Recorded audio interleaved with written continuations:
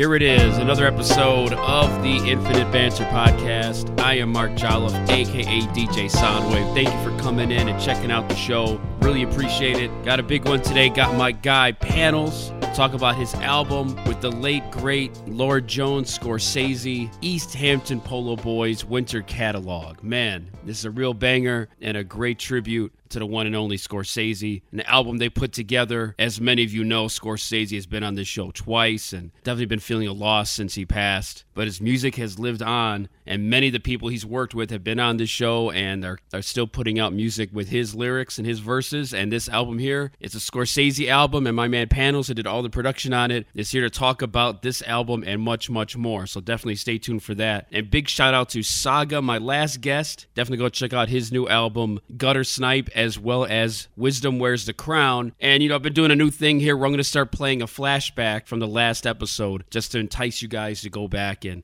get my numbers up. Go back and play something from the last episode. Go ahead and play something from 80 episodes ago or 30 episodes ago, whatever. So here we go. Here's a quick flashback of Saga on the Infinite Banter Podcast.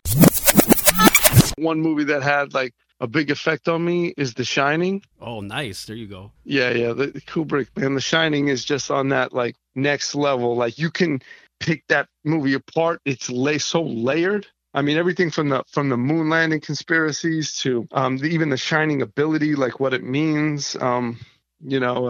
The kid had it, and then the old man had it too. That movie is just in so many.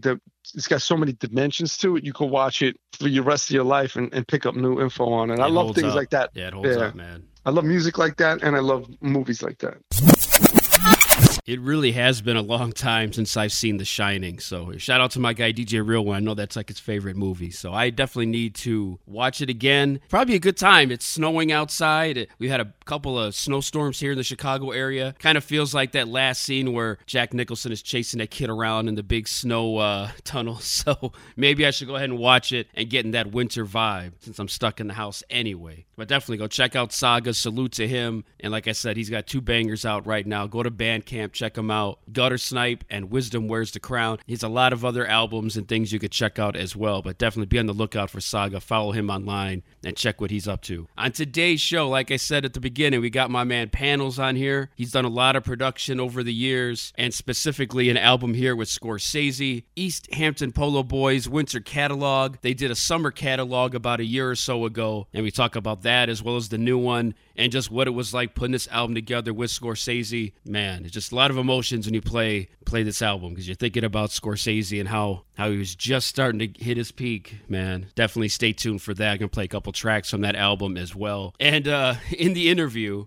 me and Panel start talking about Scarface, which I said it's a good movie as far as being a hip-hop head and all the things it represents in pop culture and all that. But as far as just a movie, it's probably not that great. So we're talking about bad movies, and he actually made a suggestion for me to watch this movie called, and I hesitate to even call it a movie. It feels like a school project called After Last Season. And you know what I did? This is instant, because after the interview, I watched it. It was 90 minutes of torture. Might be the worst thing I've ever seen. But I'll talk about it because I have a new Infinite Torture segment, and that is the movie we talk about. So Panels, you got it. As soon as you told it to me, it actually happened. The Room was scheduled to be on, but long story short, I fell asleep watching it, and the YouTube link expired by the time I went back to it. And it is not easy to find, so I am not giving money to that movie. So I'll find it for free, and I'll finish watching it, and it'll be on a future segment. But we've got one right now. Add Water, Instant Infinite Torture, After Last Season. Stay tuned for that awfulness. Yikes. Went from The Shining to one of the worst movies ever made. This is the Infinite Banter Podcast. Follow this show on all social media places like Instagram, Twitter, Facebook at Infinite Banter Podcast. Rate and review the show on Podchaser and Apple Podcast, as well as stream it on those platforms and all other platforms like Spreaker and CastBox. Go on YouTube, type in Infinite Banter. You'll find little excerpts from other guests that have been on the show. And definitely check out the Spotify playlist. I didn't pull it because of stupid Joe Rogan. I'm still on Spotify. I don't make any money off of it, so I don't know if there's any reason for me to worry about it. That guy. Wow. And speaking of medical things, although Joe Rogan knows nothing about medicine. So when it's really cold, I get like dry skin, especially on my fingertips. And what happens is like sometimes on the corner of the thumb, it'll start to crack a little bit. And if I keep, ignoring it and not putting lotion on it or anything, it'll start to dry up. And it could even bleed. So yesterday I was trying to find a Band-Aid to put on it. Apparently all we have are kids' Band-Aids. And if you follow me on Instagram, you saw me post a story about it. So I pulled one out thinking it was going to be like a regular, adult brown Band-Aid. But no, it was a different kind of brown. It was a shit emoji, turd. There's a little smiling turd, and there was a lot of them. But what am I going to do? I needed to wrap my thumb up so it wouldn't get any worse from cracking from the cold weather. So there you go. I had a turd emoji Band-Aid. That's the life of a dad, I guess. I need some regular ass Johnson & Johnson brown Band-Aids. In the meantime, it's either Blue's Clues or turd emoji Band-Aids. So I don't have a lot to choose from. I need to get to the store. Or I need to get a new sponsor. I need some lotion sponsors. Is there a Buffalo Bill? Puts the lotion in the basket. Is there a brand for lotion? Buffalo Bill brand? Somebody will get the reference. Or puts the lotion in the basket. Get tuck back lotion from Buffalo Bill. Ugh.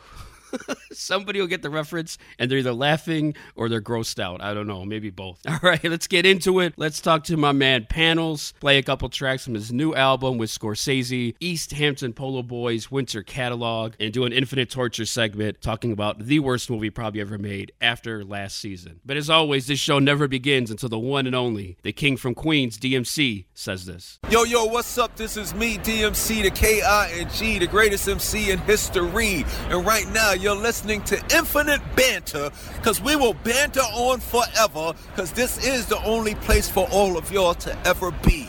I be Infinite Banter.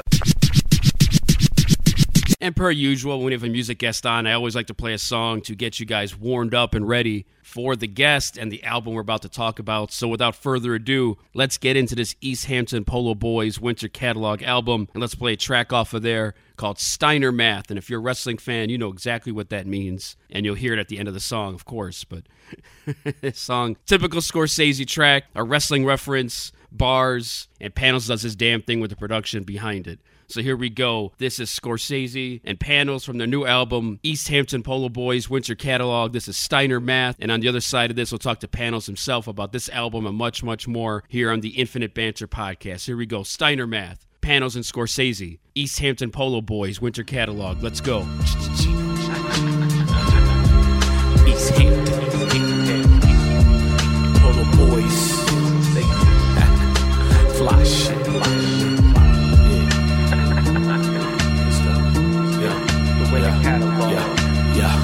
Honor hooligans, corner market is suited fair for foolish bread. Disrespect you super dead. Thankfully cooler heads prevailed. Dragged off after hopscotch for lost profit. Consider ass kicking your soft op shit. Blood pouring off your face, open faucet. Moving nicks like we traded Marcus. Paying for starters, that's the appetizer. No main course for you paper tigers. Purple sign smoking purple kush. Flash the gat, made you look. Leave an Uber driver shook. Season 3 of Weeds where you turn. Fuck the white up, turn the light up. I'm Scott Steiner, nigga, turn my mic up. Platinum do-rag, your bitch a dog face gremlin. Time to retire. My chick got a perfect vagina. She thought she was my only. Just a dish on the course. Fucking 9 bitches a day. I'm Harrison Ford. Acting loose with your lips, then I'm gripping the 4. Red dots hit your top. Swear you're joining the Moors. Your rhymes are lukewarm cores. Only crackers enjoy him. Rap bastards slap backwards. Let the poison destroy him. I'm more with enjoyment. My green's so soiling. Take stars and destroy him. Tom join away the bullets. Hit your car in the morning. Cause you hardly important. Paramedics find your corpse. And it's partly contorted. Stacking chips on the record. Crushing every single letter.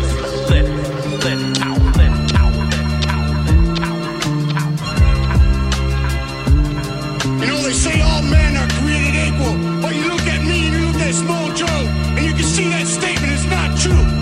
See, normally if you go one-on-one with another wrestler, you got a 50-50 chance of winning. But I'm a genetic freak, and I'm not normal. So you got 25% at best at beating me. And then you add Kurt Angle to the mix, your chances of winning drastically go down. See, the 3-way at Sacrifice, you got a 33 and a third chance of winning. 66 and 2/3 chance of winning because Kurt Angle knows he can't beat me and he's not even gonna try.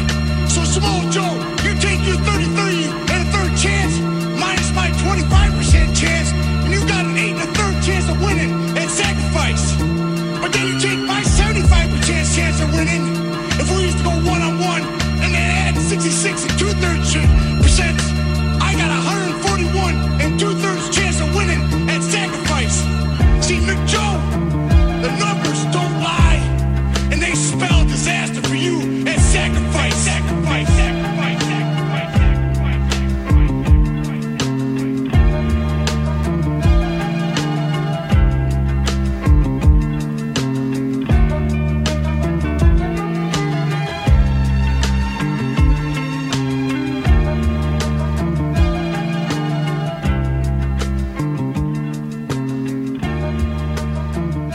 Hey man, this is Alaska from Cargo Colts and from the Call Out Culture Podcast. When I'm not exposing QAnon, I'm chilling on Infinite Banter with the homie DJ Soundwave. Peace. You're tuned into the Infinite Banter Podcast. I am DJ Soundwave, and right now I'm joined by a guest that has an album out that many people, including myself, have been anticipating for a while. East Hampton Polo Boys Winter Catalog, from the late friend of the show and friend of many past guests who have been on this show, Lord Jones Scorsese. He handles the production on this banger of an album. Welcome to the show, the one and only Panels. What's going on, man? Hey, man, I'm chilling, bro.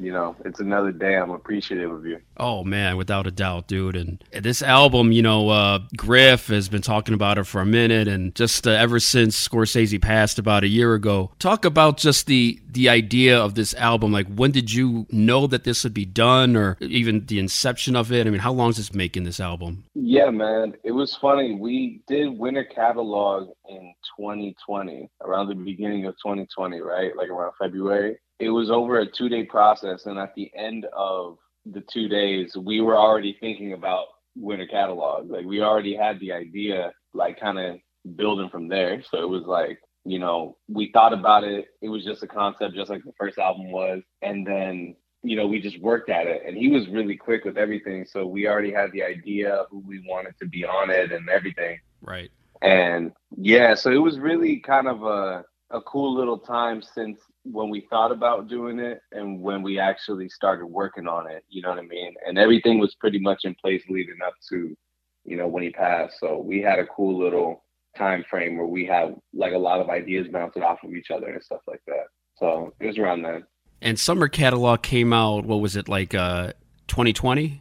Yeah, it came out in August of that year. Right. He made it get released on my birthday, funny enough, on the 13th of August. Was there always a thought that maybe there'd be all 4 seasons? Maybe there'd be like a spring catalog or a fall catalog, what I mean?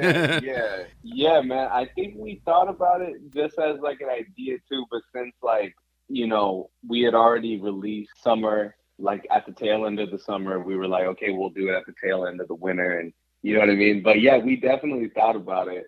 Those just didn't end up actually like getting fleshed out in its entirety, but we definitely thought about it. We even thought about like doing something almost like a legitimate catalog to go along with the album. Oh, that would be like dope, that. Man. yeah, man. Like he was so like forward thinking with stuff like that, man. Because I remember when he was still here, I had told him about the whole thing with Midnight Express, with the whole ping pong paddles, and you know, I was always so, you know, enamored by the stuff that he did. So it was something that I really appreciated. You know, he was someone that really wanted to be outside of the box with everything, you know, including with this whole album and everything. Yeah, I think I need that robe that he has on a cover of Midnight Express. I need one of those because it's cold. Yeah, it's cold bro, out here in that's Chicago, crazy. Man. Yeah, you know what I'm saying? Like he really was just all about like being larger than life. You know what I mean? So No doubt. That doesn't surprise me at all. No doubt, man. Yeah, he's been on here twice, and I always say every time I talk about him, it's just remarkable to me, like the grind and the work ethic he had. He just was always working on something. I mean, even the last couple of conversations I had with him, you know, he was telling me about Nation Gang and everything. He's like, getting ready to drop this. I'm like, I'm ready, man. I'm doing all this. I'm like, man, he is just always going forward. So, definitely salute on this album here. And, talk about, some of the tracks on here, because like you said, there's some features on here. Eddie Kane has been on this show before. Zilla Rock has been on this show before. One of my favorite tracks is Language of Adam, and that one really is a banger. Talk about doing that track. So a lot of the time when the songs would kind of get pieced together, I would just make it and then I would send it to Shells, because typically he enjoyed everything that I made.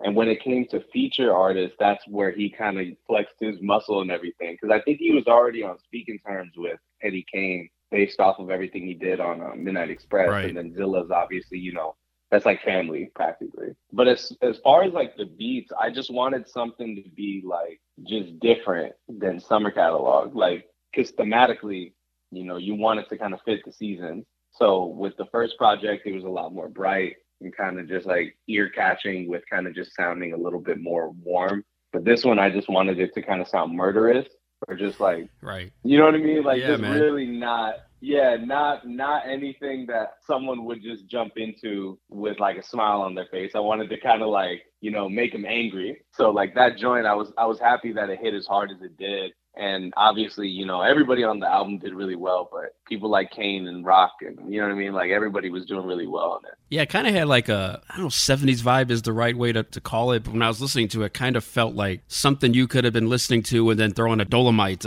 movie or something afterwards. Like it seemed like it would fit in that time frame. Yeah, a lot of people kind of caught on to that. That wasn't something I think we intended to do. It was just something that he was a fan of. And a lot of that music too was really, horn heavy and like live instrumentation and stuff. Like Shells loved like samples with horns and you know what I'm saying? So anytime I had something like that and I would shoot it to him, it was like go, like off rip. So, it's just something that I think aesthetically he fit into without exactly, deviating from any other type of music either. Like it wasn't something he made a point to kind of like separate, he just enjoyed it a lot. Yeah, you really get that on the Angel Dust on My Clarinet. What you just said, it made me think of that song, because there's definitely an element to that there. Yeah, for real. And Doof did well on that one too, man. He really closed that track out pretty well. Yeah, this one, this whole album, like I said, there's definitely a vibe to it, and it's different from Summer Catalog, but they definitely go together well. Two albums you definitely could play together and get that feel for it. And it's cold here, so I'm definitely,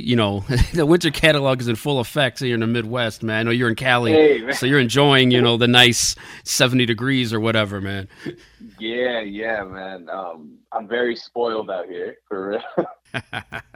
How far back do you and Scorsese go? When's the first time you guys started linking up? I want to say it was the latter end of 2019. I want to say that's when we had first linked up, because actually, no, it was a little bit earlier than that. It was in June of 2019, because I had just did a song with Estinak. I don't know if you're familiar with him, from Lynn, Massachusetts. Okay. Really dope rapper. And I did that song, and I was kind of in my infancy of working with people. Like that was probably the first person that I ever had rapping on my music. So I was on Twitter kind of just shooting it around and letting people know that I did this, And DJ Muggs had posted something asking about Underground Cats, or saying, oh, there's a lot of talent. So I posted a link to the song I did with Estinak. Shells caught wind of it, and he ended up emailing me.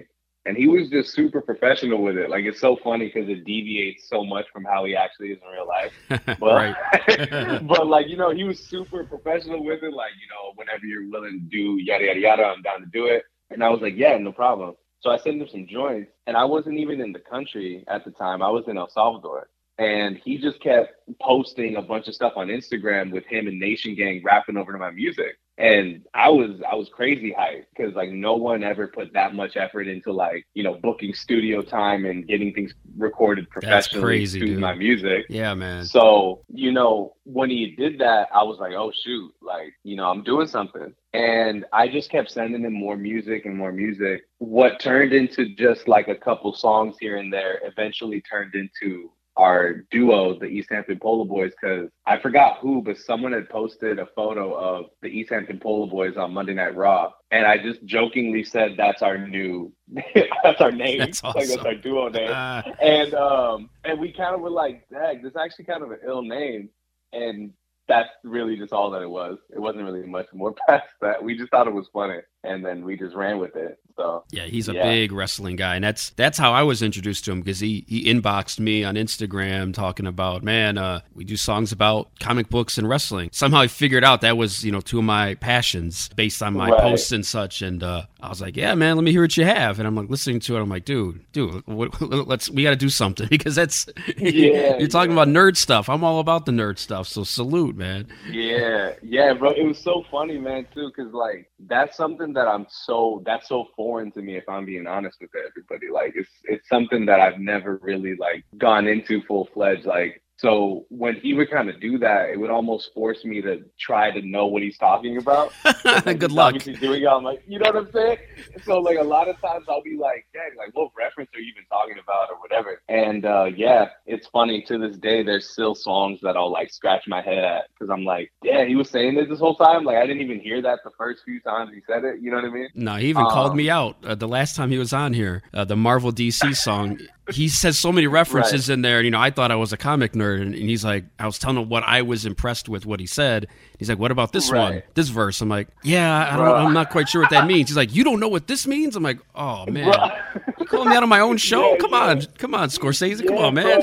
Yeah, man, like he was so funny too, because like I remember saying this to a couple of friends of mine too, just the fact that he didn't mind letting you know how nice he was at rapping. Like, if you were surprised by something, like, wow, I didn't even know that. He wouldn't be like, yeah, man, that's pretty cool. That's cool that you caught that. He would be like, come on, man, you know how I do. Like, you know what I mean? Like, he wasn't humble about that. He was always like, yeah, I'm good. You know what I'm saying? So no, he took it up a notch. It was crazy. Because I'm giving him props on his verses, and he's like, yeah, but what about this one? You didn't catch this one? I'm like, oh, damn. All right, man. Yeah, like, almost, like you're the problem. Right. He's like, dude, you heard like 90% of the verse, but there's a bar in there you just are not catching, are you? You say you're a comic fan. I'm like, man. Damn it, dude. Killing me. Yeah, man. Yeah, I think the funniest one to me was when he mentioned Buddha Jumps Over the Wall off the first project. Because he had said that, and I was like, bro, how do you come up with these names? And he said, do you know what that is? I said, no, I don't know. He's like, that's the most expensive soup on the planet. Jesus. And I was like, what? And I looked it up, and yeah, Buddha Jumps Over the Wall is the name of a soup that's like a super like expensive, I think it's a Chinese soup.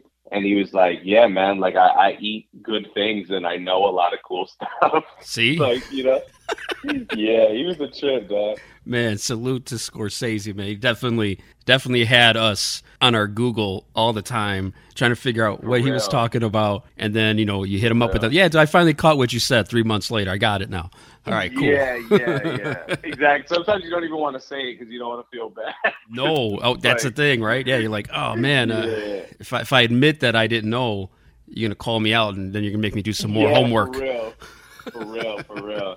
I think this is my last thing about that too, like, because how Shells, obviously you mentioned earlier that he was a very like he grinded a lot, like he was always trying to do something. True. Right. And me following him on Twitter, he was a constant presence to the point where when he passed, it was almost like a hole was put in everyone's like timelines, because he was so active. Like, you would see him all the time. You would almost be like, what time do you sleep? Because you're always doing something.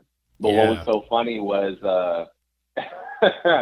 he had a lot of hot takes on like rap and stuff like that. And it was hard because like he would get like mobs of fans like attacking him all the time because he would just have really hot takes on stuff. I can't think of any off the top of my head. But I had even tweeted, it's takes like this that make it hard to be Shell's friend. True indeed. And I think he had retweeted it and just put like a laughing emoji or something like that. Because he just didn't care. He was so outspoken about everything. He just was like, it wasn't nothing that he was ever afraid to say. And I respected him for that. No, without a doubt. And everybody listening, they can go back and hear those episodes with him and Griff. And he caught me off guard because he started shitting on Juice. And it's like one of my favorite movies. I was like, whoa. Yeah. I even told him, like, I got to defend Juice today in 2020. Right, in 2020, I got to defend Juice. What is going on? Yeah, man. Yeah. But yeah, a salute to he's I've given props before, and I'll do it again. Like, you know, a lot of the people like yourself that have been on here, it's all through him. So it's almost like he's helping me grow this show and learn about new music and such. And, you know, nothing but gratitude for Scorsese and the legacy that he still is doing with this album right here. You know, I'm a big Star Wars nerd, and right off the bat, conversation with Palpatine, I'm like, here we go. Say less.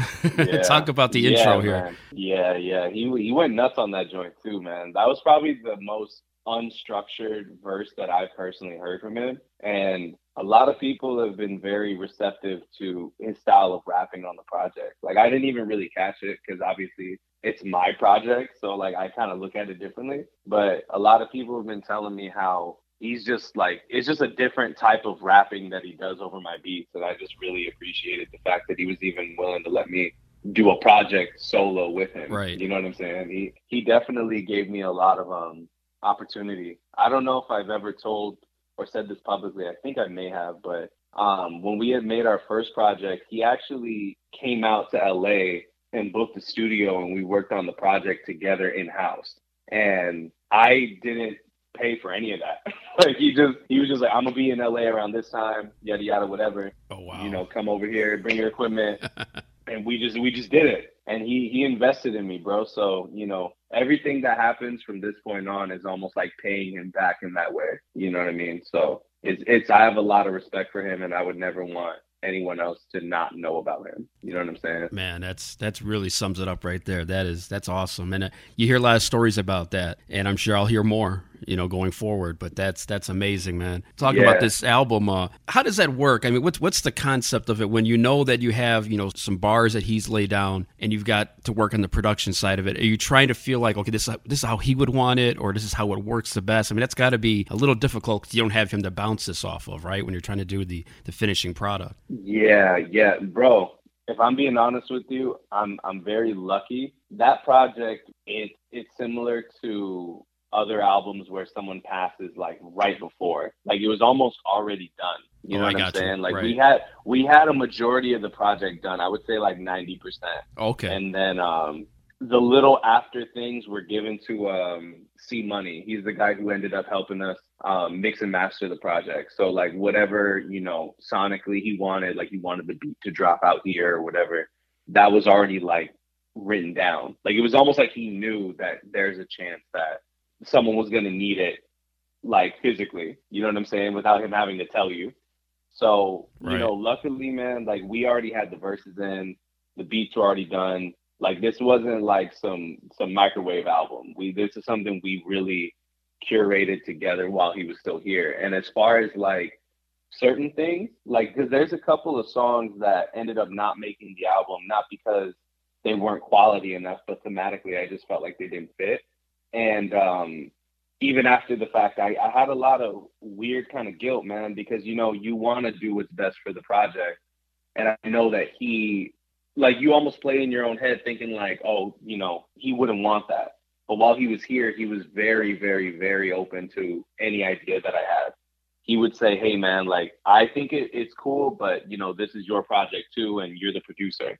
He always gave me direction. And it's so weird coming from a young kid to like an older man. But you know what I mean? Like, right. Like he was always like willing to let me be in the driver's seat as far as like sequencing and things like that, because he believed in me and what I wanted to do. You know what I'm saying? So that kind of gave me a little bit of an idea, like maybe it's time for me to kind of take that next step up in the same way that he would do. You know what I'm saying? So little things like that weren't really that big of an issue, but they started out really, really hard to kind of muster up like the strength to do. Because I was this project, man, it was hard after a while. Like, I didn't want to hear his voice at all, just because of him passing. Like, it was so hard for me to go back to it and remember who did this, you know what I'm saying? So, you know, over time, just kind of like getting my whole mental together and thinking about the fact that I can't just sit on this. Like, he wouldn't want me to just sit on this,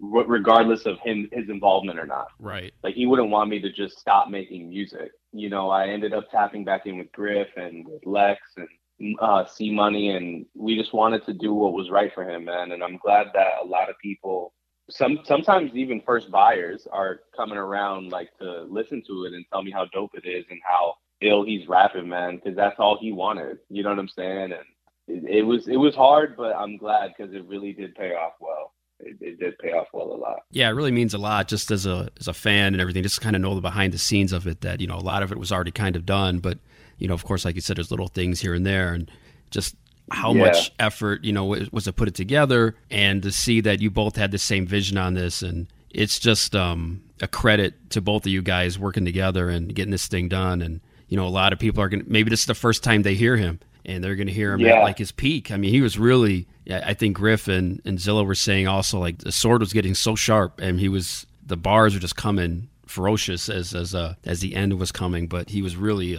dropping some real lethal verses, man, and you could hear it here, man. Yeah. You could hear his swag is top notch on this one. Yeah, man.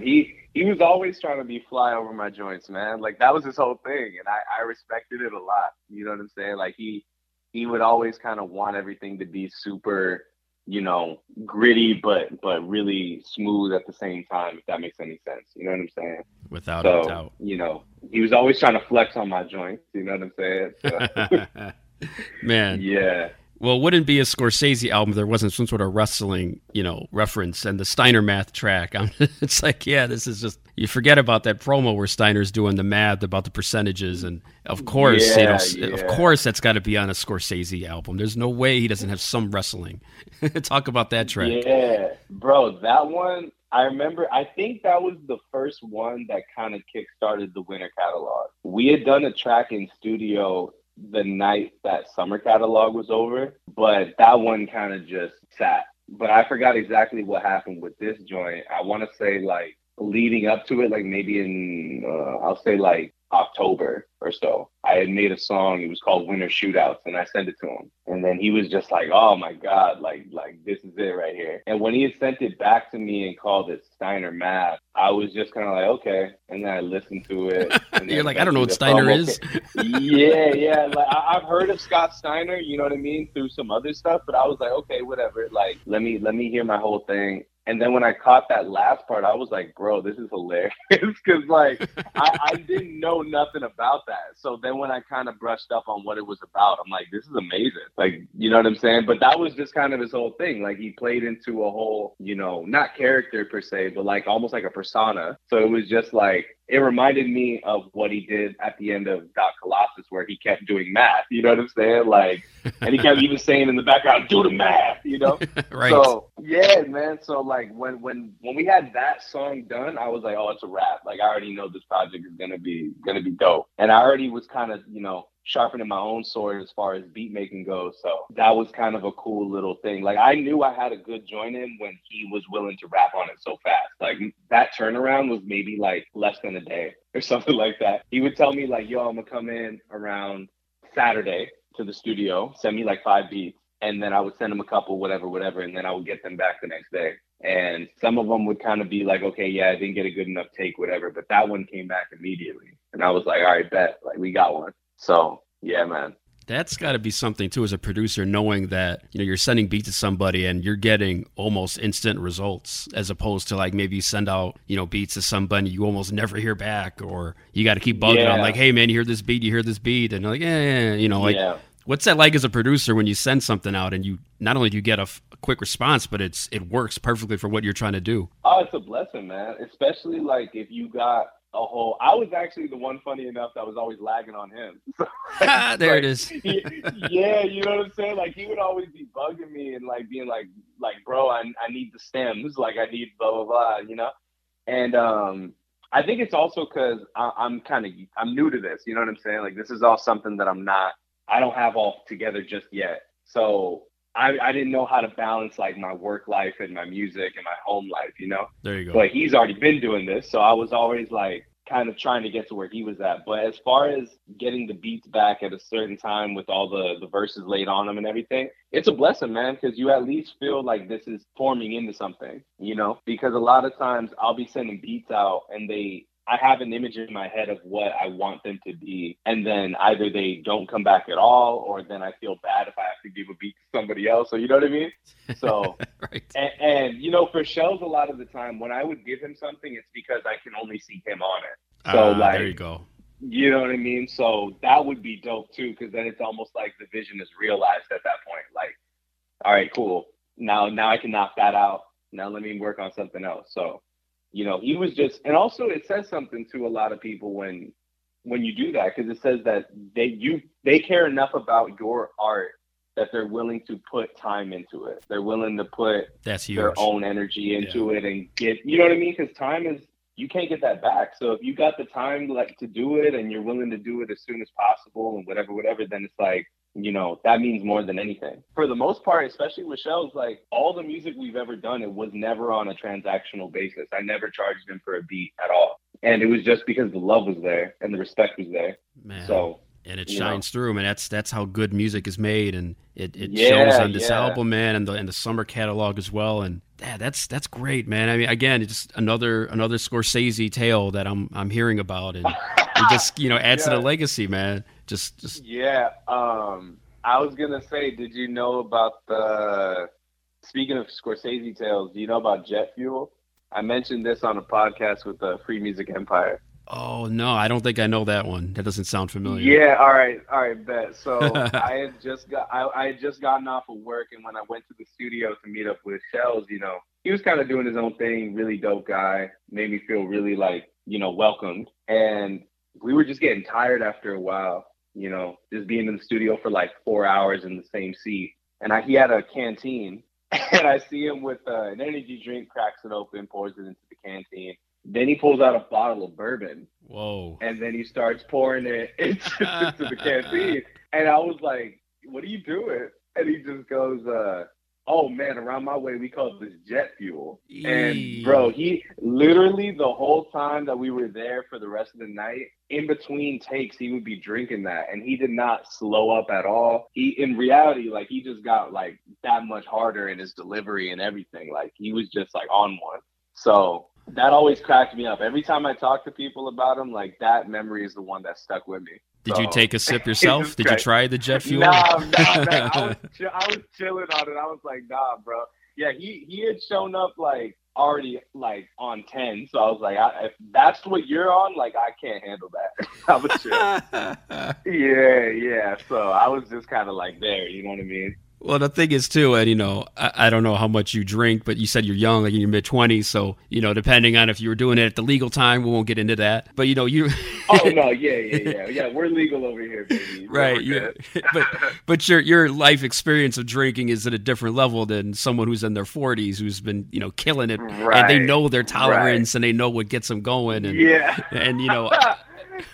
I can't even imagine a young cat who's maybe kind of new to drinking, take a sip of that gasoline or whatever you had. Yeah, man. I was I had already kind of had a sip or two from at that point. I want to say 23, but I was just more so enamored by what I was looking at. I was just dang, this guy, you know what I'm saying? It all makes sense now. Oh man. That's I'm getting flashbacks when I had 151 for the first time. I was like, whoa. This is straight gasoline, dude. What is this? Yeah, I had tried Everclear, I want to say a year and a half ago. That was an experience. Yeah, man. I've never gone overboard with no type of alcohol like that. I'm a very casual drinker to the highest extent, maybe a drink a month, if that. Yeah, I was just I want to see it because I doubt it's that bad. Nah. It's pretty bad. Yeah, it's pretty bad. Not even going to hold you. Man, so, that's great, dude. Jet fuel. Yeah, there you go. Yeah, jet fuel. Yeah. That's in the Scorsese lexicon now. Man, that might be a hidden trap we need to hear. Something called jet fuel. For real. For real. Yeah, that's got to be a whole concept, for real. There you go, man. Man, and, again, speaking of the beats again, I think my favorite track on here has to be You Killed Vera. This beat is just sinister on this one. Salute for this one. I was mad feeling this track. That's so funny because that at the time, like prior to him like doing all the finishing touches to it, I hated that beat. That beat is like one of the oldest beats on the project. Yeah. Yeah, that came out, I want to say like around, or I had made it around like maybe like half a year prior to him recording it or something. And I thought it was cool, but I didn't feel like, you know, it was going to be what it was. But once he started kind of just rapping the way that he did, and you know what I mean? Like, just going off and rapping about Chinese math and just doing his own thing. And obviously in putting the Dexter clips at the end, I was like, sheesh, man, like this turned out a lot crazier than I thought it would be. So I'm glad that you enjoyed it, man, because now it's one of my favorite projects or favorite joints off the project myself, like one of three. So yeah, it definitely seems to fit the vibe pretty well. You know, and it's like right in the middle of the album, you know, like in case you need that jet fuel, here's the track that's going to get you back into it. Yeah, man. Yeah, I'm glad that you picked up on that, because that's how I sequence albums a lot of the time. I like to kind of have it played out. It's almost like a platinum plate. It was a way to kind of like wake you back up. You know what I mean? Because I think because it's such a vibe, you kind of get lost in it, but it's to kind of remind you that you're not safe, so to speak. Right. So I'm glad you caught on to that. Yeah, and I was even trying to figure out, you know, the sample as the movie sample or TV show. I'm like, what is that? Is that from? I mean, it sounds like Breaking Bad or Dexter. I couldn't put my finger on it, and I'm like Googling "You Killed Vera." Like, what's this from? You know, I couldn't figure it out. So you just helped me out. Now it's Dexter. And yeah. Because he was into a lot of shows too, man. He was into a lot of shows and movies. And I thought I was into a good little amount of movies. Nothing crazy, but, you know, I felt like I kind of knew a little bit. But his references, like, crack me up, because I'll just be like, there's no way I would have known that. Or just the way you say it, you know? Right. But when he did that, too, I was like, dang, like, where's this from? This sounds like a crazy movie, but nah, it's from Dexter. Which is a crazy show, so, you know, just about. Yeah, I never got into it, if I'm being honest with you, bro. I was a Breaking Bad dude. Like, I was hype on that show. So when I had heard the Dexter clip, I was like, maybe I need to get back into that. Or look into that, you know? Yeah, and it just came back, too. I haven't seen the new season because I don't have Showtime, and anybody wants to give me their password, let me know. But, yeah. Yes. I've seen every season up until the new one. Yeah, you dig it, man. If you like Breaking Bad, I loved Breaking Bad. I put Breaking Bad and Dexter like in my top 5 or top 10 shows of all time. So yeah, you should definitely check out Dexter, man. It's a really good show, man. Yeah, I've been trying to run through the gambit of like all the old movies and stuff, like all the classic movies. There's some of them I still haven't seen, kind of because like another thing, even with Dexter, like I kind of shy away from like crazy fandom at times. Like if everybody's talking about it, I'm not going to see it until it's not important anymore. I feel you. Yep. Yeah, like I still haven't seen Squid Games or any of that. I haven't seen it either. You know what I'm saying? So yeah, like all of that, or like, for example, like the movie Scarface, I still have never seen that movie, even though it's not popular because it's not like it you know, dropped yesterday. But yeah, but you gotta underground hip hop is Scarface, like, you know what I'm saying? So like I'm almost like I don't want to do that. Hip hop credentials get revoked, man. I don't know. Bro, hey, bro, I got some hot takes of my own, bro. Like they're better movies, I'm positive, than Scarface. Sure. I'll tell you this. You don't hear Goodfellas like that. You know what I'm saying? No. So, like, why? Good point. Or Casino, for that matter. Casino's probably a better movie. Yeah, exactly. You know what I'm saying? So I feel like Scarface, for real, like, yeah, it has a good little rap for it, but there's some ill movies outside of Scarface. Like, reference another mafia movie or another drug movie, you know? You might even argue Carlito's Way is better than Scarface, but I get it. Like, I saw Scarface maybe 20 years ago, so it was way after all the references and everything, and I like it, and I definitely, you know, started doing the voice and impressions like everybody else did, and there's definite there's definite things, you know, that are from it that are iconic, but as a movie, if I was just judging the movie, it's not as good as the legacy of it is, you know, as people put it up there, you know what I mean? So I get it. You know, I remember when Cribs was a thing, and they'd always have the Tony Montana picture on the background, like that's how they want to live, you know, sitting in a jacuzzi looking at pelicans or whatever, but for real though, for real. Yeah, man. I feel like its importance almost like precedes the actual content there, because like a lot of times, you know, things get etched into pop culture, and that's kind of its own thing. But then once you look back, you're like, yeah, there were some glaring issues with this. Oh, the music is terrible in it. I mean, the music is awful. Yeah, dude. Because I feel like for myself, I'm big into like if something's bad, I kind of want to tap into it because I know it's bad. Oh, but dude. everyone talks about how great Scarface is. You know what I mean? So like, if I can look into it and have it with the goggles of like this may not be a great movie, then I'll do it. No, it's here's what Scarface is. It represents something, and it has lived on because of the Ghetto Boys and everybody else who's referenced it or named themselves after something from it. So it has a life of its own. But as far as like just judging the movie, the score is awful. Some of the scenes in it are cringy, but and it's just kind of crazy. And I don't want to get too much into it because you haven't seen it, so I don't want to ruin the movie. Right. But you probably just being in the scene like you are, you probably know more about it than you without even watching the movie. Yeah. Like I probably have like my own I forgot what it's called, like a Cliff Notes version of Scarface already. Exactly. There you go. Right. So I'll say this, and I'm cool on the movie talk. The way that you're referencing Scarface is how I feel about American History X. It's one of the most overrated movies ever. Oh. And it's like in IMDb's like top 20, I think. Yeah, it's pretty overrated. Well, and that's even a movie that just because some of it's just so gruesome, I can't watch it more than one time. Yeah. But I get why it resonated with people, and I get like why people really liked it. And I liked the movie, but it's not something that if I'm naming my favorite movies, it's not even something I will throw out there as a favorite. Yeah, Edward Norton was nice in it for obvious reasons. Like, he did his thing in that. But like, I mean, I don't know exactly if the message came across the way that they intended to. Like, it was supposed to be like a racial kind of commentary type thing, but it didn't do nothing for me personally. But I heard a chick at the time that I was talking to tell me that American History X was her favorite movie. So I watched it and I was just really not impressed. You know what I'm saying? I was like, I don't know about all this, bro. Yeah, I get it if it's a movie that gave you something, gave you like some sort of idea on what the world is like, I guess, through their eyes. But I can't. Yeah, okay. Like, I don't. Right. Yeah, man. There's better Edward Norton movies out there. 25th Hour is a better one to watch. The Spike Lee film. If you're looking for Edward Norton movies, go check that out as opposed to American History X. Yeah, I'm going to do that. I'm going to put it alongside the Scarface. You know what I mean? Man, if you ever do watch Scarface, I need to know what you think of it. It needs a better score. That's my number one problem with it. The music is 80s awful.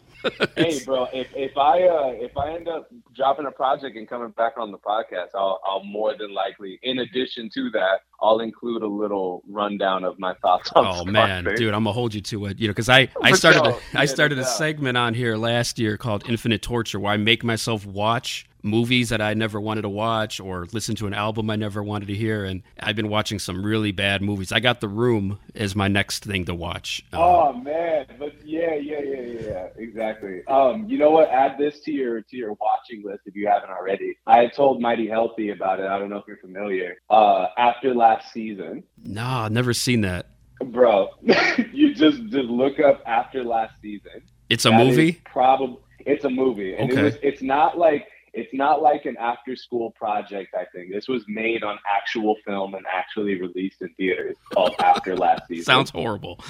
Yeah. Please. Okay, I'm always looking for... I'll hold you to it. Hold you to it. No, I watch Bloodsport and Samurai Cop, some movies that are just awful, in my opinion. I genuinely think this might blow them out the water because it doesn't even have a famous actor to kind of like lean on. So that's the recipe for a shitty movie right there. Okay, here we go. Yeah. You know what I'm saying? After Last Season, I'm writing it down right now. That's on the list of things for me to torture myself to. So thanks, man. Appreciate it. To say, yeah, no problem.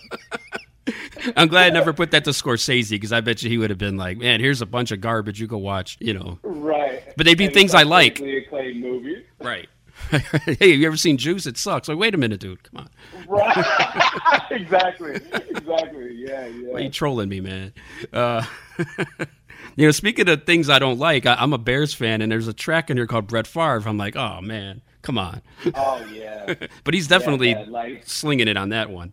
Bro, that's one of a lot of people's favorite tracks too. Like, I was happy with the way that joint came out too. Like the hooks and everything. That's like another example of how nice he was with his joints, because like his hooks were always like so interesting and so, you know, detailed in the way that he wanted it to be or whatever, you know what I mean? So I'm sorry for the Bears. No, it's all good, man. But, it's good. But nah, as far as the joint, I'm glad it, you know, translated well. Oh, yeah. No, I definitely, his parallel to like Brett Favre, just letting people know you can still sling the football. I mean, he's kind of like doing the same thing with, you know, letting you know, like, I'm doing this. I'm killing it with, you know, with these verses, just in case heads didn't know. So I like that aspect of it. He definitely put it together there. Yeah, man. He was a very well-rounded person. Like, mind you, I don't watch sports. I don't, you know, I'm very barely into like any sort of pop culture. You know, I never really was big on wrestling because when I was young, my mom didn't even let me watch it. You know what I'm saying? So, like, there was so much that I'm not familiarized with. So being around him, it was like, you gotta get a crash course in this before you can even understand what I'm talking about. Well, you think about it. This album's got Star Wars, wrestling, Pam Grier, Dexter, football, and you're like, I don't know what this stuff is, man. I have no idea. Yeah, man. Like, one of my favorite references was a meme reference. I don't know if you've seen that meme of a dude, and he said, I pulled up to my enemy's funeral just to make sure that he's dead. And then it said hashtag RIP Bozo. Wow. And Shells mentioned that on the first project.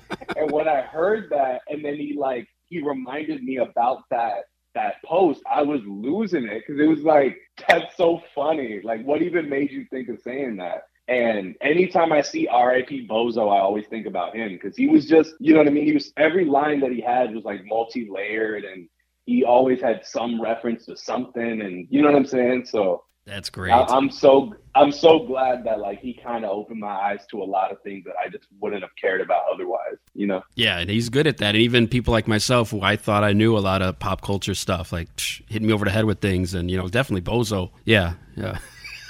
We grew up on Bozo out here in the Chicago area. He was on our TVs in the morning, so scaring kids before they go to school. Like, here's some Bozo. Right. R.I.P. Bozo. Yeah. Man, another past guest that's been on the show a couple times is like my guy Alaska, and he's on a track too, simply for Mr. Vengeance, man. Another banger on here. I like how kind of transitions from him to Alaska. It's not a lot of time between when they change verses, you know, with each other. Right. Yeah, man. Alaska killed that. I hate like saying, oh, this is my favorite verse or whatever, because you know it changes so frequently. But man, Alaska, he did his thing on that, bro. Like, he really went off on that joint. I was so happy to see his name listed as the feature guest because I don't think Shells mentioned it until he brought it back to me.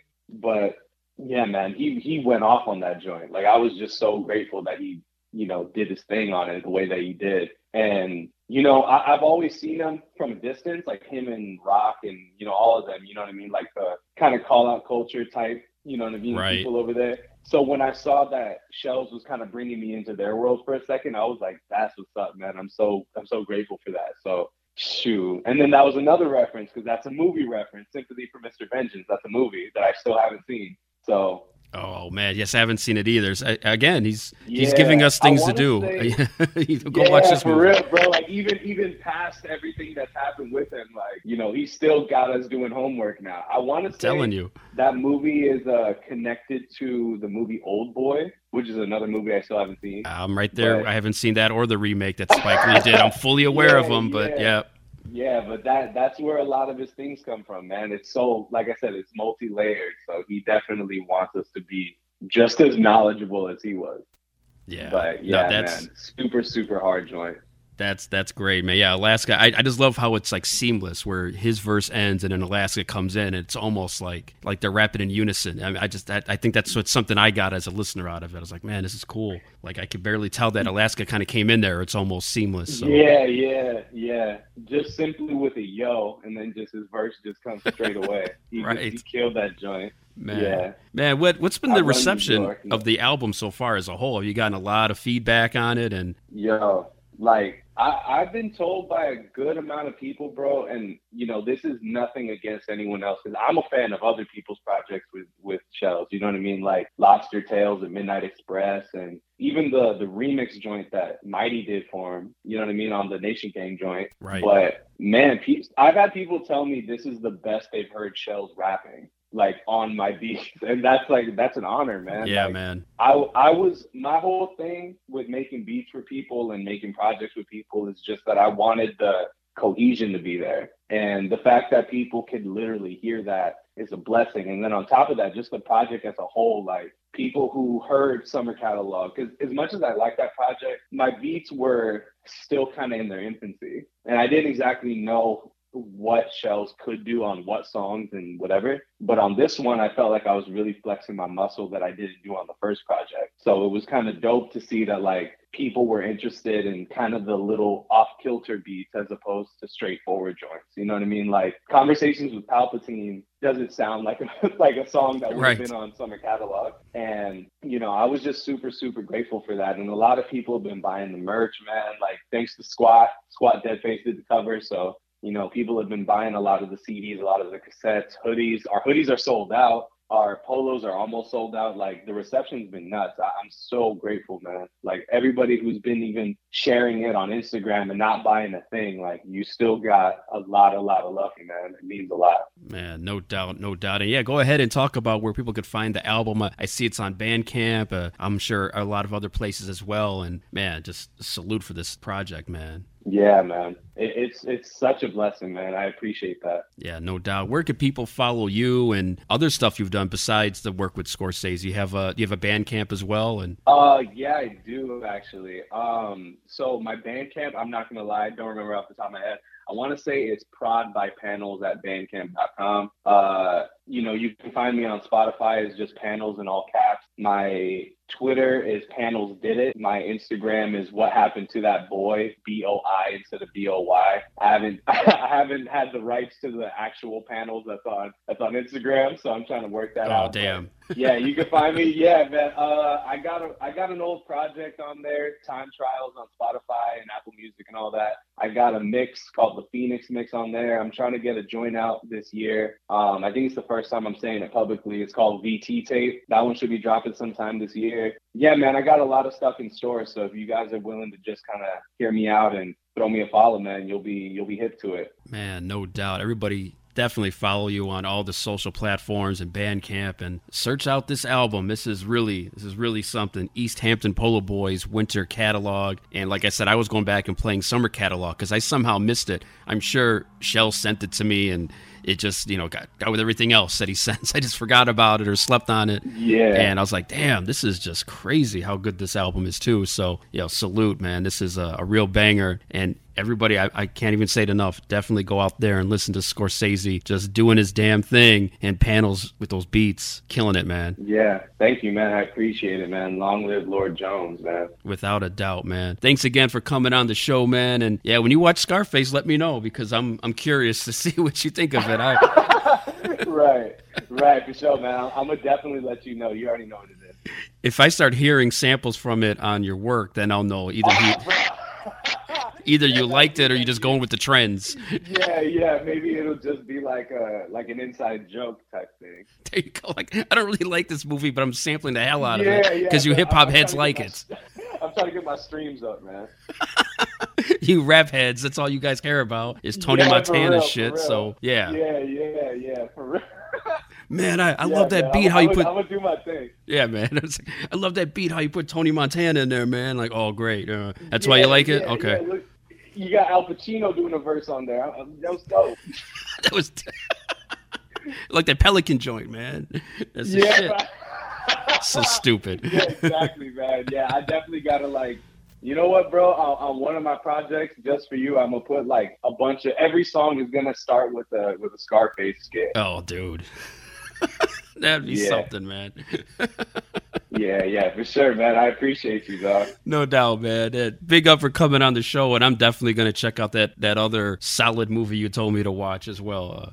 Yeah, man, for sure. Yeah, after last season, that's gonna be the way that we tie this podcast. There it is, man. After last season, you're getting a plug right here. Oh shit, there it is. I appreciate you, dog. No doubt, man. Good looking out for coming on the podcast, man. And everybody listening, go check out, man, this new one, East Hampton Polo Boys Winter Catalog. Scorsese and Panels and mad guests on here. Lots of features, but Scorsese doing his damn thing and Panels killing it on the beats. Big up, man. Hey, man. Peace. No doubt, man. Man, that was a lot of fun talking with Panels. Definitely go check out that East Hampton Polo Boys Winter Catalog. Check out the Summer Catalog. Him and Scorsese definitely did their damn thing on both albums, so definitely salute to him for coming on the show and telling me about jet fuel. Scorsese's way to keep it going, keep his energy up. Like I said in the interview, I think the closest thing I ever got to that was drinking 151 with my brother-in-law, although at the time he wasn't my brother-in-law. But man, that one messed me up big time. I've had it twice, and I think both times it just felt like I was drinking unleaded, like just straight gasoline.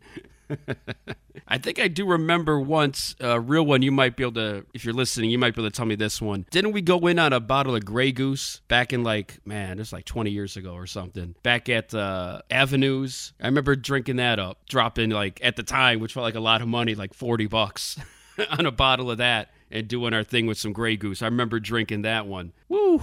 Yeah, the good old days.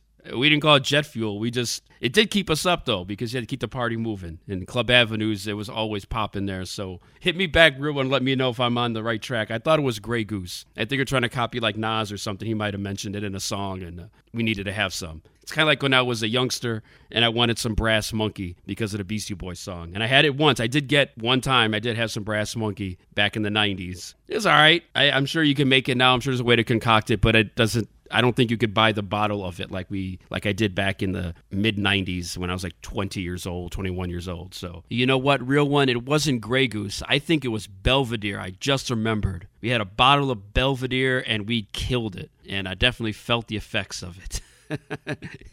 No doubt. That was some real jet fuel. All right, enough of that stuff. Let's get back into the music. This one right here from Panels and Scorsese off the East Hampton Polo Boys Winter Catalog. Another one of another banger on this album. This is probably my favorite track. You Killed Vera, Shoulda Killed Me. I really like this song a lot. We talked about it in the interview. So go ahead here. We're going to play it. Let you guys feel it, hear it, see what I'm talking about. So here it is. You Killed Vera, Shoulda Killed Me. Scorsese and Panels off their new album, East Hampton Polo Boys Winter Catalog, on the Infinite Banter Podcast. We have a little family tradition, Kyle, before we start, of saying what we're thankful for.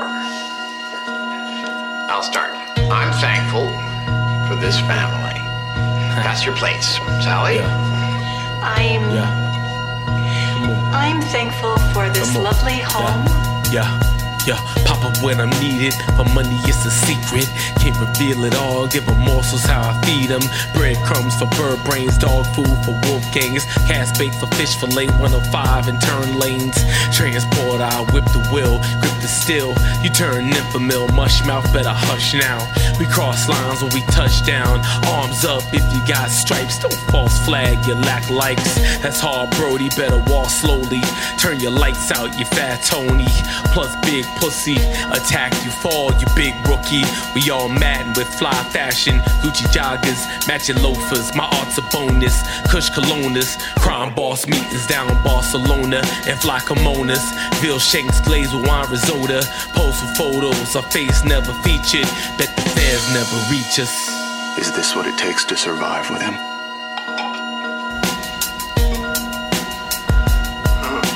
I'm thankful for this house too. For God. You know what I'm thankful for? Every choice a gamble, overcomplicated. Life is Chinese math, overconstipated. When shit hit the fan, tend to be more than you can handle. Danger like a zipper when you're going commando. Meet the tip if you slip, bet the pain be immense. Lobster bits, blue chips, lump crab meat dip, cufflinks gliss. Silversmith pierce the cheese splints. Discuss rent increases, transform weakness into marginal strengths. DA versus my lawyers, let's see who blink. Steak Oscar insides pink, wine glasses clink. Celebrate escape from fed clutches. Purple Urkel stuffed inside a Duchess. Apple custard, dessert served with fine bitches. Divine kisses, her line vicious. Candy rain, define wishes. This ain't Aladdin, but my Princess Jasmine. Red carpet where she model fashion. So fly, princely secrets vanish. Shut up, cunt. Whoa, Arthur. Kyle, perhaps it's time for you to go. I think I should stay. Yeah, sure, stay. Watch the show. I'm thankful for you, Daddy. Go to your room, Vera. No, she's not Vera. And she's not your goddamn prisoner. She's not 8 anymore. This whole life, your life is a lie. These are lies. Fucking community hero. Jonah, this isn't... I know who you really are. Oh, who am I? You're a killer. I should have fucking killed you when I had the chance.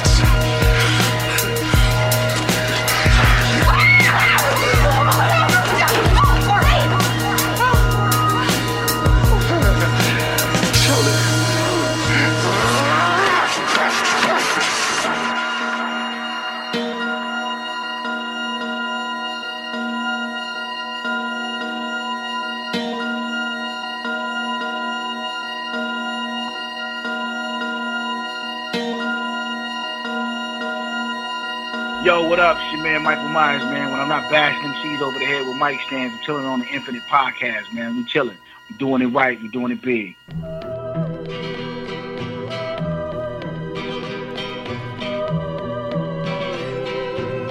People think I didn't watch the movie. I remember the movie. No, of course you did. Of course. You know what I mean? So you can't call something bad without actually paying attention to it. I do that pretty much all the time, so I disagree.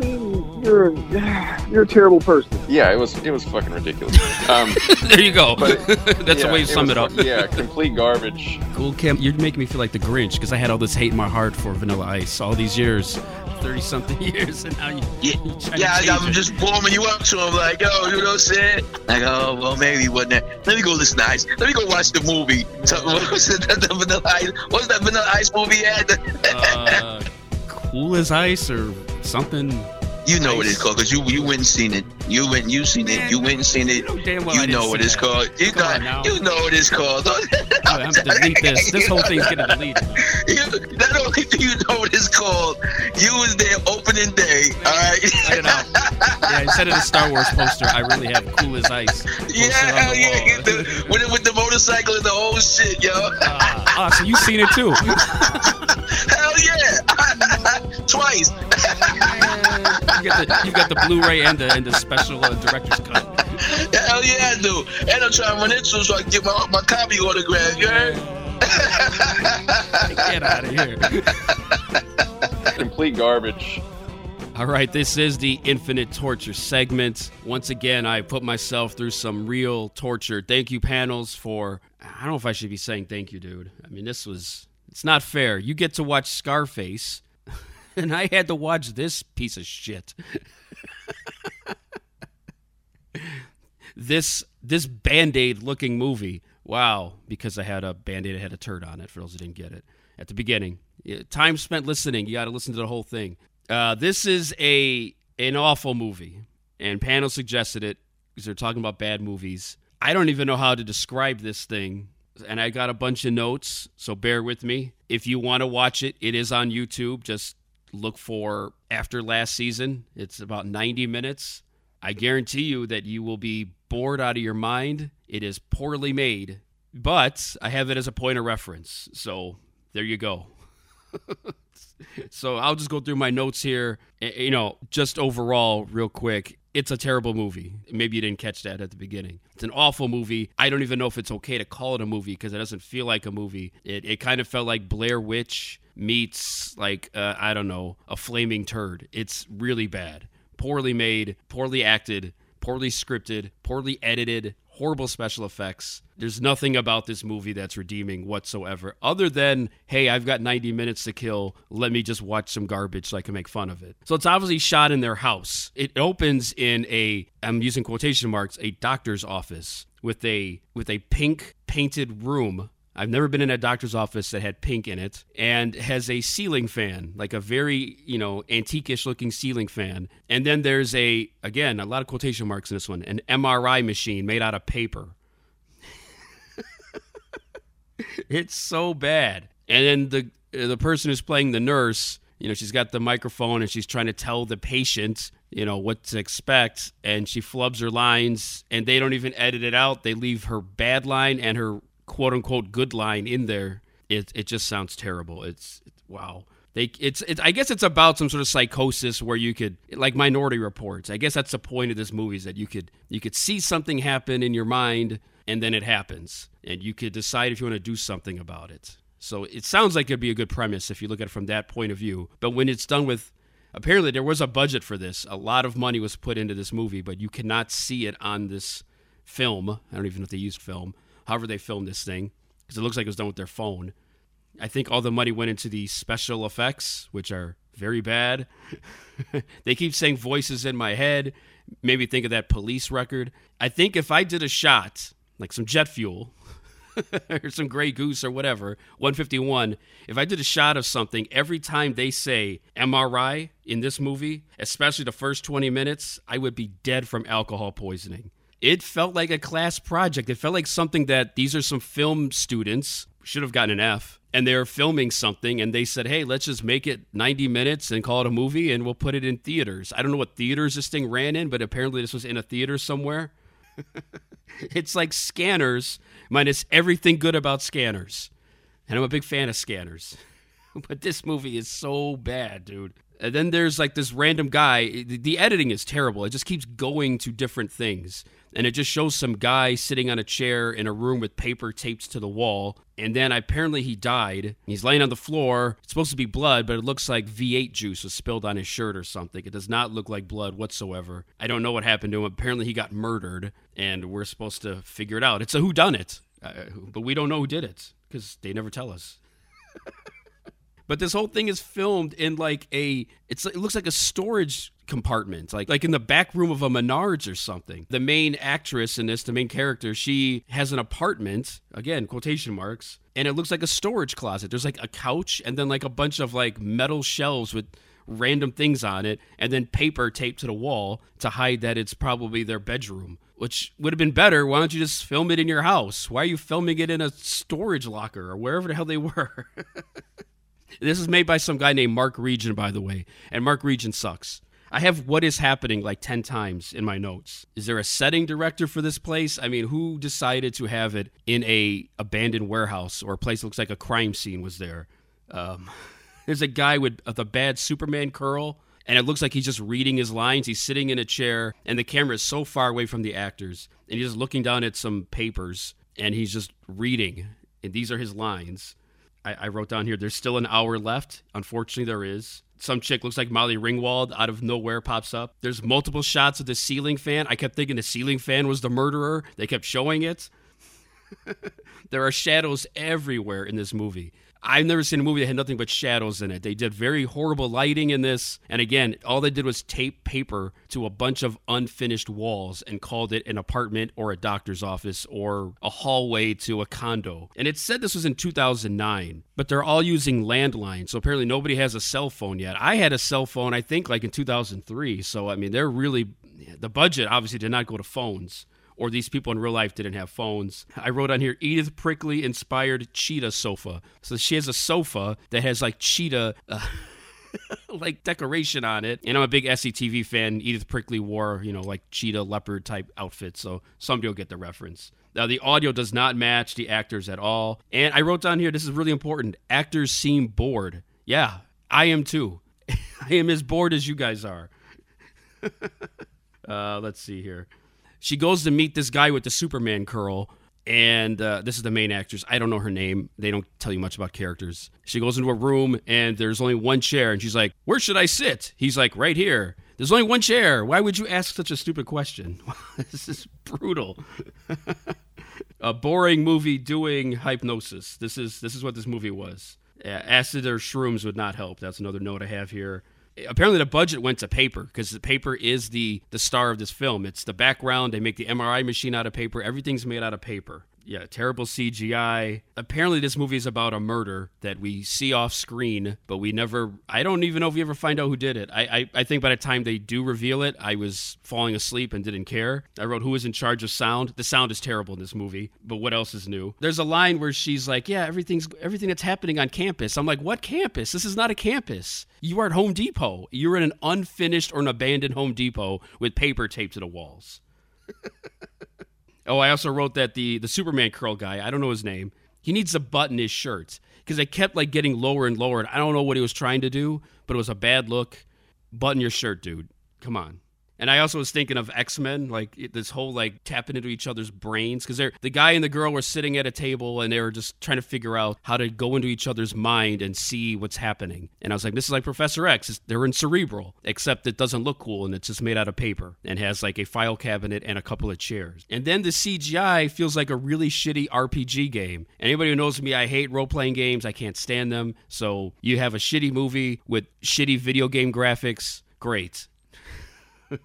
And I wrote down, does this qualify as a movie? I have no idea. I have no clue. And then apparently the crates in the room start moving. This is not the crate challenge. It was just different. And I was like, grab those crates. Put some records in those things. But all these items in the room, and it was just crates and chairs because, again, this is filmed in an abandoned warehouse or somewhere in the back of like a Menards. It was in a storage closet. And then they showed the POV of the killer. And all it shows is just a messy clutter. It's just like a bunch of papers laying on the ground. So, unlike in Halloween when you see the view of Michael Myers and the knife and, the bad stuff about to happen, it's suspenseful. It's scary. And here it's just like he just looks over and sees papers on the floor. That's it. Like that's what the POV is. This is great. I put here in all caps, get a second camera. Everything is filmed with one camera. This is ridiculous. This movie is so bad. Did I mention the sound sucks? Yeah, it sucks. A chair goes flying at the murderer. He's just some guy who walks in holding a knife and kind of walking like, hey, I'm a murderer. Let me play a murderer. This is how murderers walk. And then a chair just flies and hits him. Very WWE. And that's it. He saves them, the chair, apparently thrown by the guy who was murdered, I think. And then they cut to a house where some woman and the Molly Ringwald chick is staring at a picture of some guy who I think was killed. And it's very weird because the photos are facing out. So there's a desk and they're not facing you. If you were to sit at the desk, they're turned around. I don't understand at all. But like I said, it's like Blair Witch meets a flaming turd. That's what this movie was. It's Scanners minus everything that was good about Scanners. What a terrible movie. So that's it. After last season, go watch it. It is one of the worst things I have ever seen. It might be worse than The Room, which I'm only halfway through. So thanks a lot, panels. You had me watch some real trash, and you get to watch Scarface and just get to understand all the hip-hop references. What a trade. This sucks. What a shitty movie. Thanks, panels. Appreciate it, dude. After last season, the worst thing ever made. Go watch it on YouTube. Complete garbage. What's good, everyone? This is your man, M. Wason, a.k.a. He Did It Again. And you're listening to the Infinite Banter Podcast, where the conversation can and will go in any direction. Music, movies, TV, sports, video games, life, and even cereal. Because it's the Infinite Banter Podcast. Check it out. After you listen to the Infinite Banter Podcast, do not forget to go listen to the Nameless and Unfamous Podcast. I'd like to introduce you to the guys. Meet Russ. So real quick, guys, follow us on Twitter at NAU_podcast and on IG at Nameless and Famous. Use the hashtag Nameless and Unfamous. Email the show. We'll send you a sheet of our new POG giveaway. This is Clark. We may or may not have shot off illegal fireworks. May or may not. Just how about this? Everything I say, there's a may or may not in front of.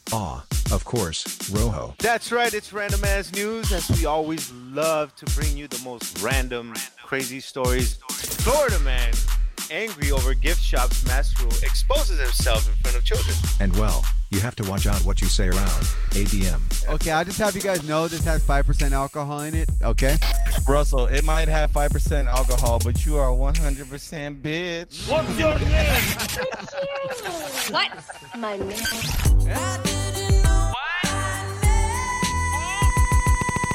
What's the name of our podcast? Wait. Nameless and Unfamous. Oh, let's get started. Listen, man. Infinite Banter Podcast, DJ Soundwave. It's your boy, Scorsese Lord Jones, a.k.a. Mr. Stacking Chips on Record, crushing every single enemy. 1/2 a Dream Team, 1/4 of the Nation Gang, 1/8 of the Zip Squad, and 1/3 of the motherfucking insubordinate. You motherfuckers get it, man. DJ Soundwave, he said he's gonna give Scorsese the fucking mic and let him talk his shit. You know what fucking mistake you made on the Infinite Banter Podcast? Did DJ Soundwave think that I couldn't come on his show and talk about wrestling or talk about comics or talk about hip hop? Did he not know that he brought the kingpin of crime on his fucking podcast to talk shit? This motherfucker's out his goddamn robotic mind. DJ fucking Soundwave, you motherfucker. Scorsese, bitch. Dream Team, bitch. Shout out to the homie Jason Griff. Shout out to everybody else running with Insubordinate, Alex Ludovico, the Fedora Boys. Nothing but X's and V's. We don't give a fuck about your vowels. You'll figure it out when you get it, man. We going crazy out here. And thanks, Infinite Banner. Thanks to the homie DJ Soundwave. Guess what we get to do? We get to talk shit. Time for you to leave, assholes. All right, that is Kirk Acevedo telling me to get the hell out of here, and that is exactly what I'm going to do. I'm still trying to get over watching After Last Season. I'm sorry I put you guys through hearing me talk 10 minutes about that awful, awful movie. But before I go, a couple of real quick things. I did see that the Hall of Fame nominations came out, and I was really excited to see A Tribe Called Quest as one of the nominated artists on there. So do the right thing, put Tribe Called Quest in there. That should be an easy one. And then there's some that I thought were already in there. Duran Duran's not in the Hall of Fame. Get that shit right. Correct that. Lionel Richie, he's not already in the Hall of Fame. Lionel fucking Richie should be in there. Come on now. Get Lionel Richie in there. Get Tribe Called Quest in there. Get Duran Duran in there. Get My Childhood in there. Because I grew up on Lionel Richie and Michael Jackson and Prince and Duran Duran. Get them in there. Yeah, all of them are in there except for Lionel Richie. Get him. Come on. Dancing on the Ceiling might be one of the worst songs ever made, but, Lionel Richie should still be in there. He's part of the Commodores. Come on. But yeah, Tribe Called Quest should definitely be in there. I think I saw Pat Benatar. Yeah, she should probably be in there too. But this is the Infinite Banter Podcast. Again, thanks to my man Panels for coming on here and his movie suggestion. Go check out his album with Scorsese, East Hampton Polo Boys Winter Catalog. You could probably play that album like 3 times in the amount of time it'll take you to watch After Last Season. I would recommend doing that instead of watching that movie. Follow the show on all social platforms at Infinite Banter Podcast. Go on YouTube, type in Infinite Banter, watch some clips from past guests and stuff like that. Rate and review the show on Podchaser and Apple Podcasts. Check out my Spotify playlist. Just type in Infinite Banter on Spotify. And also hear the show on there. All right, let's go ahead and play one more song from Scorsese and Panos. This is from the summer catalog, not the winter catalog. So go listen to the winter catalog. But if you haven't heard the summer catalog, you definitely need to do that as well. This is Doc Colossus from their summer catalog album. And until I do another one of these episodes, and then I go watch After Last Season again, because I need to figure out what the plot was. I don't think there was one. Until I do another one of these episodes. Here's Panos and Scorsese, Doc Colossus from East Hampton Polo Boys, the summer catalog. And definitely go check out the winter catalog as well. Thanks again, Panos, for coming on the show. Until I do another one of these, I'm out. Hey, asshole, get off the road.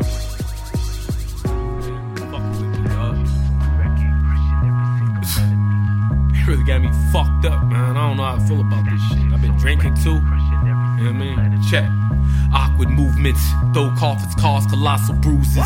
In tune with the moon where I rise like rumors. Break backs like bread or communion. Act stupid, you can carry my jimmy. You dumb and dumb and drop anchor. Ron dancing, doing the shimmy. Like Step Up 20, flows all white jewelry. Fire 3s, think Cerebus, a transform furies. My bark, bite, whips I push all legit. You chunk tuna, see chicken when you write your shit. Nighttime persists, flip the winter solstice. Kill a Motrin, make magic, no hocus pocus. Or the last 3 years of Eric Spolstra. Red dot from the heat while I mutter chopa. Curse you in Hindi, sipping lime mimosas. Remain kindly sober. Train hard, takes time to coach ya. Bench warmer, Rick Bucher. Star Destroyer, no Biff Busick. Excuses, you either die on or stay mellow. I'm a great fellow. Show up with the burner, take the silver cellos. Behind the scenes, string puller. Doing donuts in the pink Supra. I got dough, your son is a simp.